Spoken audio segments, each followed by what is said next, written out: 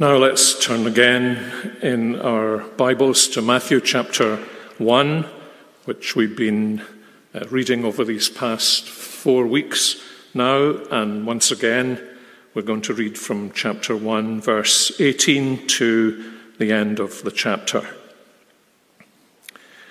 Now the birth of Jesus Christ took place in this way. When his mother Mary had been betrothed to Joseph, before they came together, she was found to be with child from the Holy Spirit. And her husband Joseph, being a just man and unwilling to put her to shame, resolved to divorce her quietly.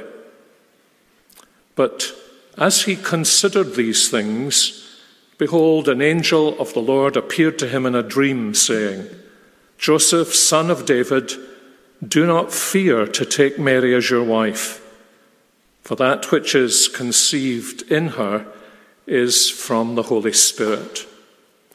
She will bear a son, and you shall call his name Jesus, for he will save his people from their sins."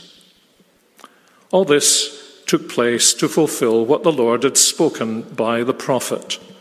"Behold, the virgin shall conceive and bear a son, and they shall call his name Emmanuel," which means God with us.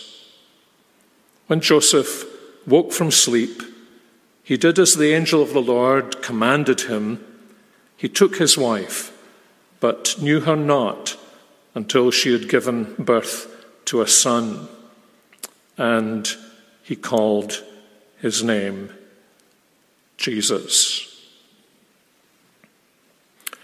I was watching a documentary during last week on the great Dutch painter Johannes Vermeer, known to most of us by his famous painting that has come to be known as The Girl with the Pearl Earring. I quite often watch programs like that, largely because I was hopeless at school at art. And so I've been playing catch-up on art appreciation for most of my life. And I enjoy art historians who are not supercilious about the ordinary mortal who wants to understand a painting, and especially enjoy what they do, the way they will tell you the story of the painting, when all I see is the painting. The way they will explain to you the way in which the story of the painting has been put together. And especially the way in which they may draw attention to details and to their significance. And I guess one of the reasons I enjoy that is because that's actually what we do when we study Scripture. We're looking at these great pictures that Scripture is painting for us, as, for example, in the Gospel, and we want to see the big picture, as people often say.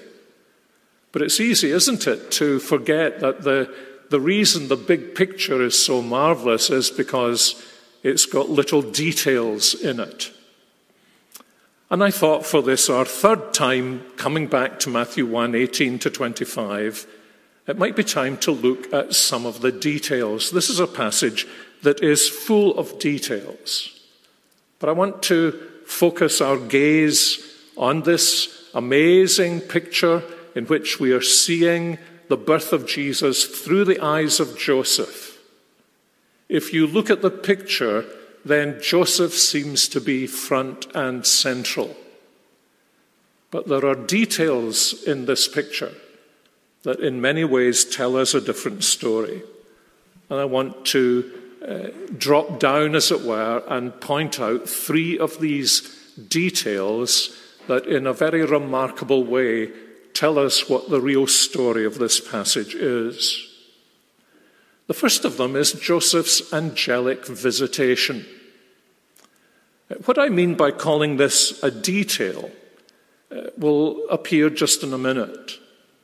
It's one of the characteristics of the nativity narratives in both Matthew and Luke that angels keep appearing In Luke, an angel appears to Zechariah, husband of Elizabeth, appears then to Mary and tells Mary of the birth of the Lord Jesus, appears to the shepherds in the fields and urges them to go to Bethlehem to see what has happened there. And in Matthew's Gospel, the appearance now of an angel to Joseph. And it's worth pressing the pause button at that point to underline that this is very unusual in the Bible for angels to appear. A number of years ago, if you walked into a Christian bookshop, you discovered the books were now at the back of the shop, and it was angels who were at the front of the shop. And it conveyed, I think, a sense, angels are always appearing. And I think people sometimes make the same mistake with angels that they make with miracles. The Bible's full of miracles. But actually, when you read the Bible from start to finish, you notice there are hardly any occasions in the Bible when the miraculous takes place. There seem to be centuries that pass without Scripture drawing attention to anything miraculous that God does. And the same is true with angels. Angels rarely appear. They rarely appear in the Gospels. They appeared to the Lord Jesus himself, as far as we know, in 33 years of his life, only on 2 occasions. And this should help us to understand that when an angel appears in the narrative, something very out of the ordinary is taking place. And if you survey those angelic appearances in Scripture, it's actually fairly obvious why it is that they appear on certain occasions. It's exactly the same reason why there seem to be miracles in blocks, very occasionally.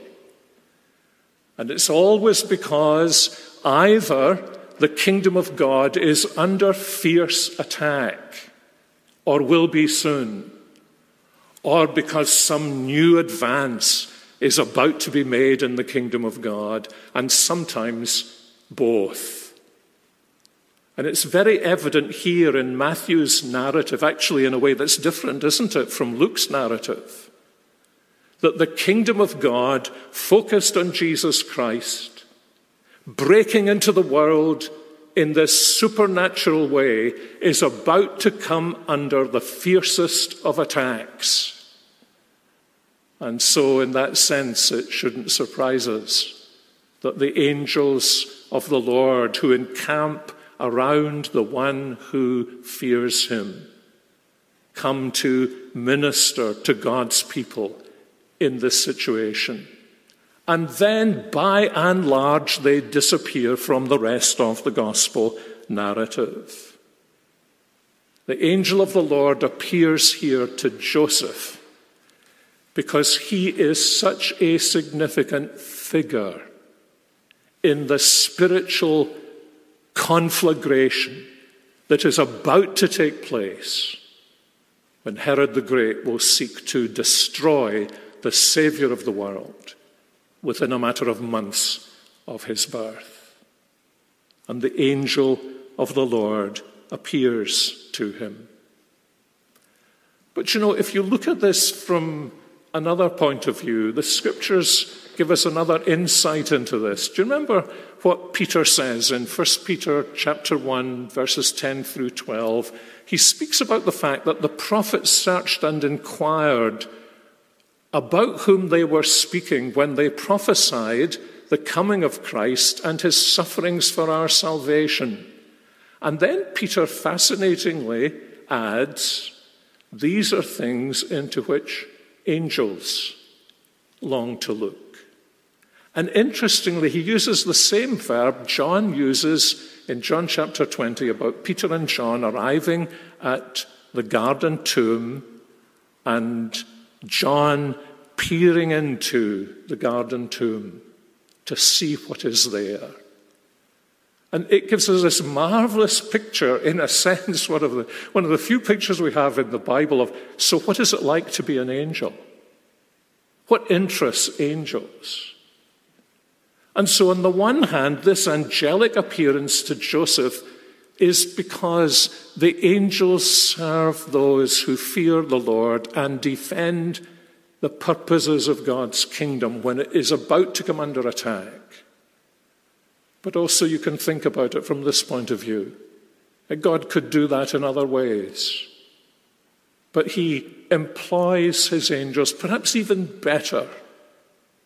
He says to his angels, you desire to look into what these sinners experience, what their Savior is about to do. You know, we sing, amazing love, how can it be that thou, my God, shouldst die for me? But they sing something different. They sing, amazing love. How can it be that thou, our God, should die for them? And this is what Peter is talking about. And here is this moment when, if one can imagine it, the Lord God Almighty has said from his throne to one angel, go and see and tell. But whatever you do, don't wake him up. And the marvel of this, of course, is that if you read through the Bible and ask yourself, so what are these angels? Then the great answer the Scriptures give to us is they're sons of God. Remember that in Job chapter 1 and Job chapter 2, when the angels of the Lord appear in the court of heaven, they're described as the sons of God. They're his family. Indeed, I think one of the things Scripture teaches us is that you and I, as the children of God and the angels of God, the cherubim of God, the seraphim of God, we are like two branches of God's family living in different countries with different characteristics. But that family branch in glory has a huge interest in what is happening to and what the Savior is coming to do for the branch of the family that is on earth.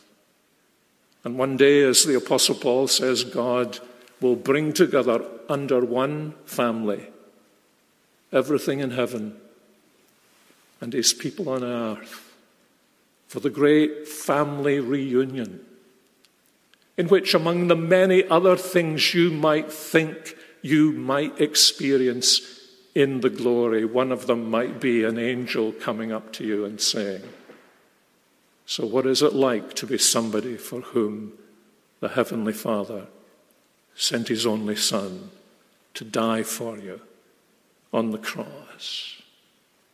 Because the angels love their King and want to serve him. And so you see the significance of this little detail. God could have done it some other way, but he sends this angelic visitor to Joseph, and it teaches us in these different ways how much the angels love the Lord, how much the angels want to look into the privileges of salvation because of the sheer glory of the one who has come to save us, as in the passage from Philippians 2 that Crawford just read. That though he was in the form of God, he didn't count equality with God a reason for, as it were, staying in heaven. But he descended to the lowest parts of the earth. He made himself of no reputation. And you see, if angels desire to serve this King, and if angels worship him for what he has done for others, then at the end of the day, the message here is not really about Joseph. not about angels, but about Jesus. So there's Joseph's angelic visitation. But there's another detail here that if you saw a little detail like a shoe lying in a picture, if you were lingering on the picture, you would ask the question, what's that shoe doing there? You'd want to be able to speak to the artist and say, what's the story of that shoe lying there? There must be a story here. And there's another element, another detail here that is just like that. It's Joseph's dream revelation. Because we've got 4 Gospels, we've got 2 Gospels that tell, as it were, the same story, but from 2 different perspectives, Matthew through Joseph's eyes and Luke through Mary's eyes. And we noticed, I think before, there's a difference in their angelic visitations. Mary's angelic visitation is before she even conceives Jesus. Joseph's angelic visitation, that could equally have been before and saved him a lot of agony, comes after the fact. But there's another obvious difference, isn't there? That Mary's angelic visitation comes during the day. But Joseph's angelic visitation comes during the night. Said last time, I don't think it would exercise an angel too much to cross town after he had visited Mary and then go and visit Joseph. And surely he was capable of meeting Joseph when he had done what a right-thinking man under the circumstances of this devastating blow probably would do. He'd get out of the village and go for a walk in the country, or he'd get to his carpenter's bench and try and work his way through it. The angel surely could have found Joseph somewhere on his own to explain to him what had really happened. And yet he comes when Joseph is fast asleep. And when you turn to chapter 2, he comes to Joseph more than once when Joseph is fast asleep. So, what is it that ties these occasions together? What's the meaning of this detail? Why does Gabriel come to Mary, and it's obvious he's an angel and he's bringing the word of the Lord, when the angel of the Lord comes to Joseph in this kind of life of subconsciousness, in a dream? And I think probably the answer is because Matthew's already given us this hint about the dis-ease that Joseph felt about what he was doing.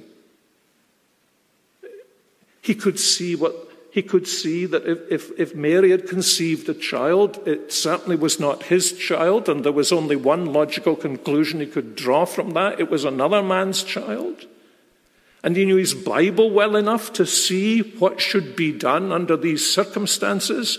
And he drew the logical conclusion divorce was the only step a righteous man could possibly take. And as we see later on in this passage, when God tells Joseph to do something, he does it instantaneously. I mean, when the angel in the dream tells him to take Mary as his wife, you get the sense he almost did it that morning. He woke from sleep and he did as the angel of the Lord commanded him, and he took his wife. And when the angel of the Lord comes again and tells him, you've got to get out of here because Herod is after the child, he acts immediately when God speaks. In a dream, through an angel. But when God speaks in his word to the situation he's in, This profoundly decisive man, he's considering it. And the only reason he's considering it is because he feels there's something not quite right. You know, sometimes people say that's sheer mysticism. Professor John Murray has a marvelous passage in a little essay that he wrote on divine guidance, when he says, you know, this is how the Word of God sometimes comes to bear upon the children of God who have been drinking it in so that it's become part of them. That they find themselves in situations where instinctively, we might, he says, even call it as though they were having a hunch about something. Something you could never articulate what it is that you feel is not quite right here. And you know, sometimes looking back, you see that, don't you? And if somebody says, well, why didn't you say anything? Your only answer is to say, I couldn't even explain to myself why it was I felt that way. And Joseph was right. But you sense there's a difference between the rationality and the logic of what he has been thinking and this kind of inexplicable, under-the-surface sense. Remember how Pascal said, the heart has reasons of which reason knows nothing. But he can't explain it. He can't justify it. He just knows he has it, and it's beyond his ability to put his finger on it, and it seems to lie, as it were, within his subconscious. And I think that may be the reason why in that strange world of dreams, and for some of us it's a very strange world, God comes to him. It's as though God is saying, because this is something in Joseph's subconsciousness, I think the right way to deal with it is by getting him when he's under the level of consciousness. And later on, when he has these dream visitations again, you can sense he must already have been working this out and thinking, well, there's something not working here. What am I to do? But I don't know what to do. Don't even know why I feel the way I do. And the Lord comes right down into that and through this angel says, because you see, this is what lurks in his subconsciousness, this deep fear of the Lord. This passionate desire this dear man seems to have that he would always live under the smile of his heavenly Father. That's what the Bible means when it speaks about the just or the righteous man, the tzaddik. That he always wants to live before the face of God, and therefore he fears that he might make the wrong decision, take the wrong step. And so the angel of the Lord in the dream deals with that under the surface fear that's just part of his being. He's not going around with a mantra saying, I must be a man who fears the Lord. It's deep down in his being that he fears the Lord, and it comes to expression in his life, as it always does in those who fear the Lord this way. And the angel comes and says to him, Joseph, you don't need to fear to take Mary as your wife.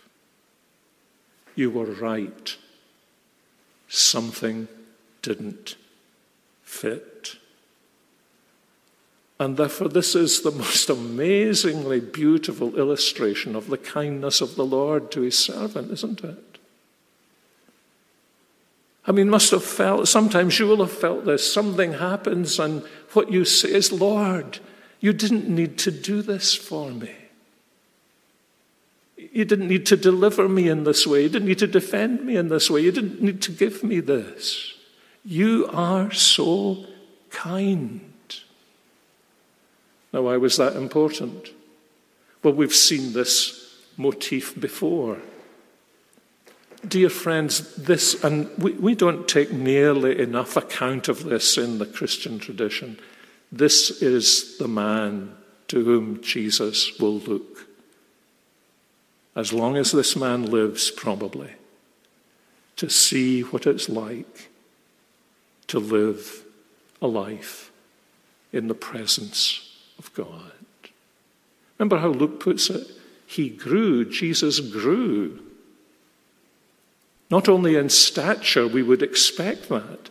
He grew in wisdom and in favor with God as he went down to Nazareth and was obedient to his parents.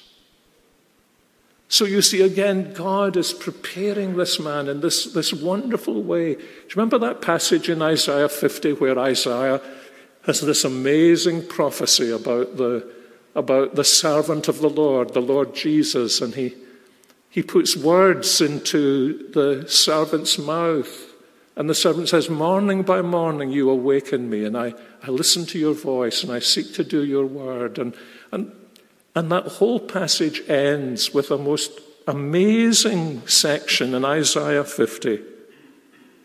Who among you fears the Lord?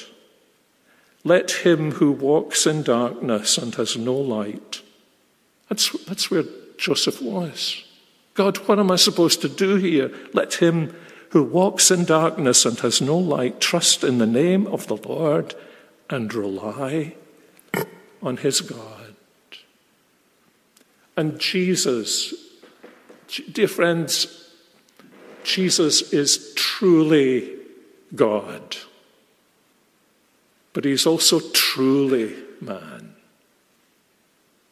And so what this man Joseph breathes out of his experience of learning how you can trust the Lord, how great it is to live looking for his smile upon your life.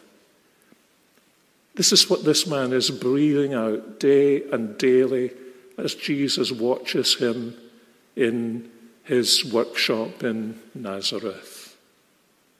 And God has been preparing him to be the guardian, the adopting father of our Lord Jesus Christ.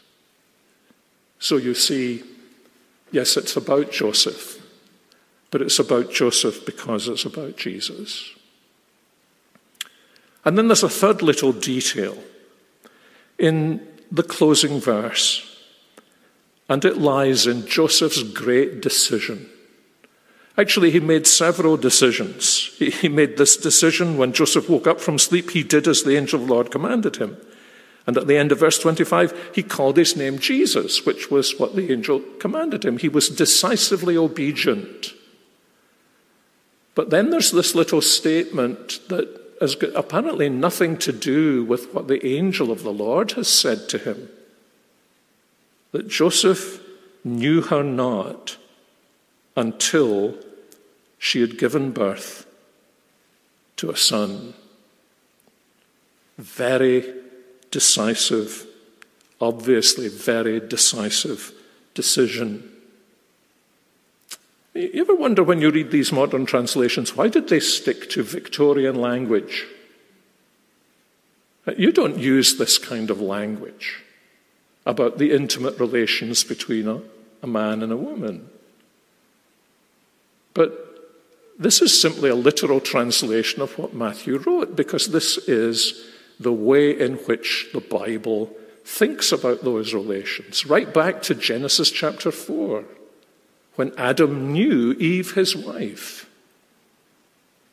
That this is a relationship of the most intimate, mutual knowledge, personal transparency, and self-commitment. And I think we could say to Joseph, some people would have said to Joseph if they had known, so what's wrong with it? What's wrong with it? And the answer would be absolutely nothing. Absolutely nothing. Jesus would still have been conceived of a virgin, which is the big issue in the Bible. He had a natural birth, didn't he? But not a natural conception. So there was nothing wrong with it. But you see, the thing that characterizes the tzaddik, the righteous man who wants the face of God to smile upon him, is, that's not really the question that he asks.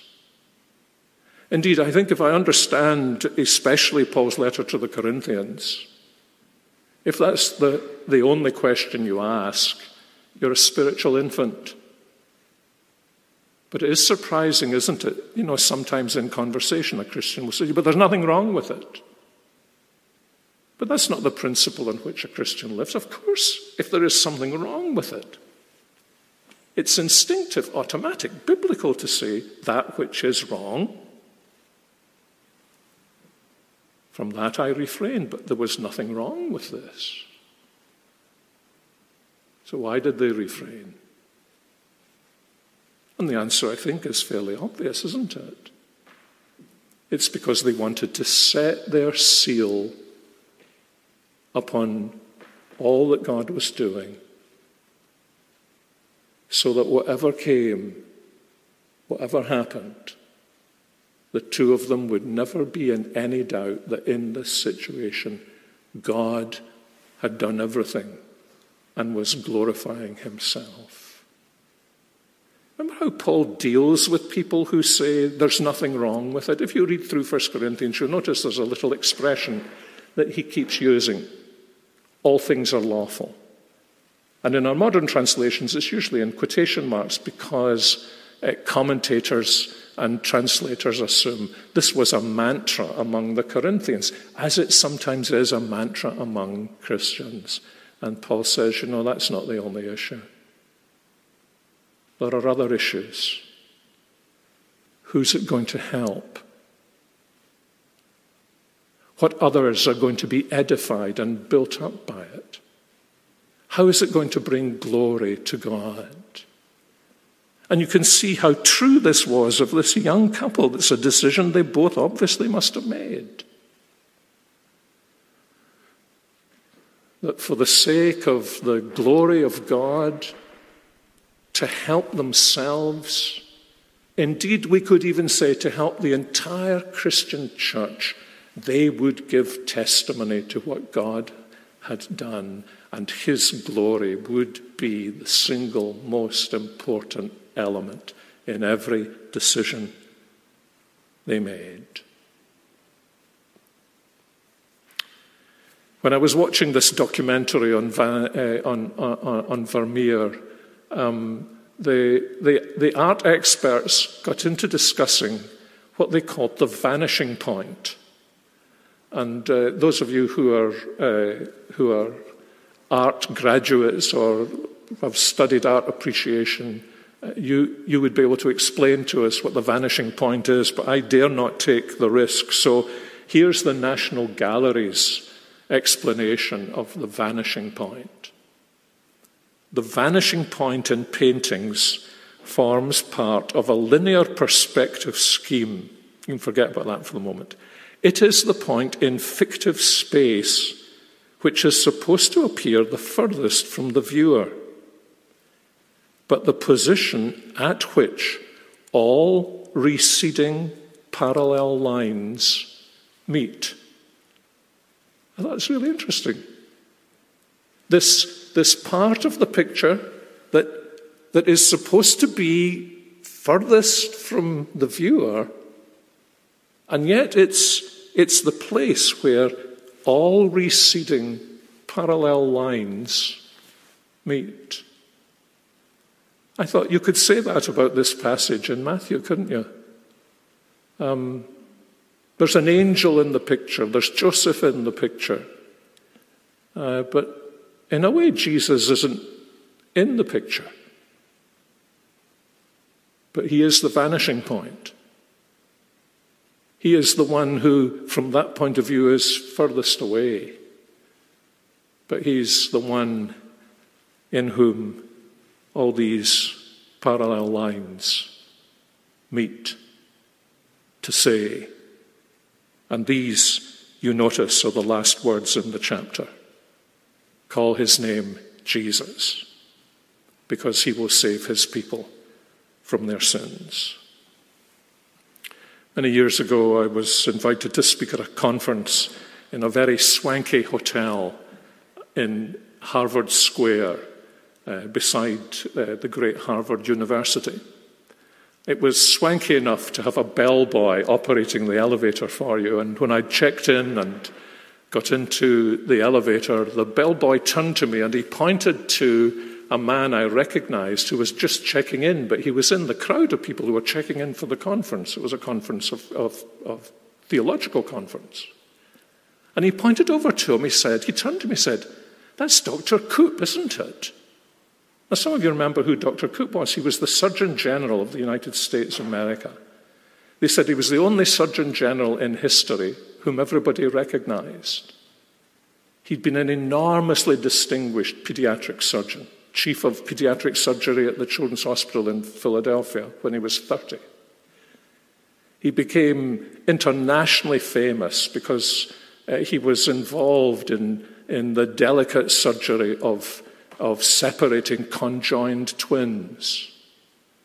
On one occasion, he was involved in that surgery, and in the process, he separated twins who were joined back to back, and various organs they shared. And surgeons said it's absolutely impossible. And Dr. Coop, who happened to be a Presbyterian Christian, he was a member of the congregation that James Montgomery Boyce was minister in, had done this amazing surgery. And with this boy, he said, that's Dr. Coop, isn't it? He saved me.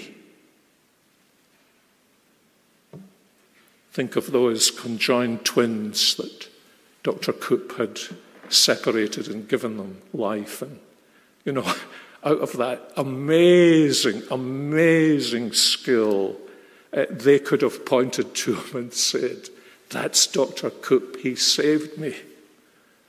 And so you ask the boy, "What did he save you from?" "Smoking," he said. "He saved me from smoking." And I thought, in this sense, it's always true. Every Christian is a kind of picture of Jesus to other people. I thought, what a picture of Jesus this is. That some of us come to him just overwhelmed with our need and our sin that seems so great and so gross sometimes. We have sinned. And because his name is Jesus, he saves these people from their sins. And some of us have lived outwardly these respectable lives with these little bits and pieces. And we come to Jesus too, and we need him no less to be our Saviour.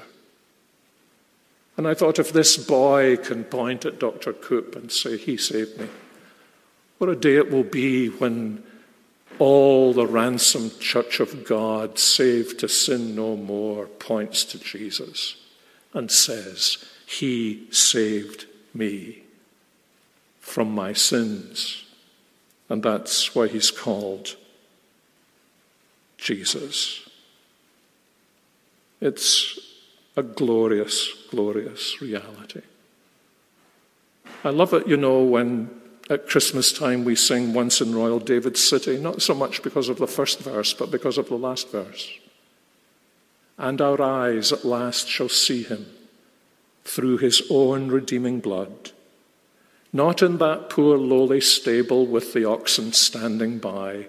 We shall see him but in heaven, set at God's right hand on high,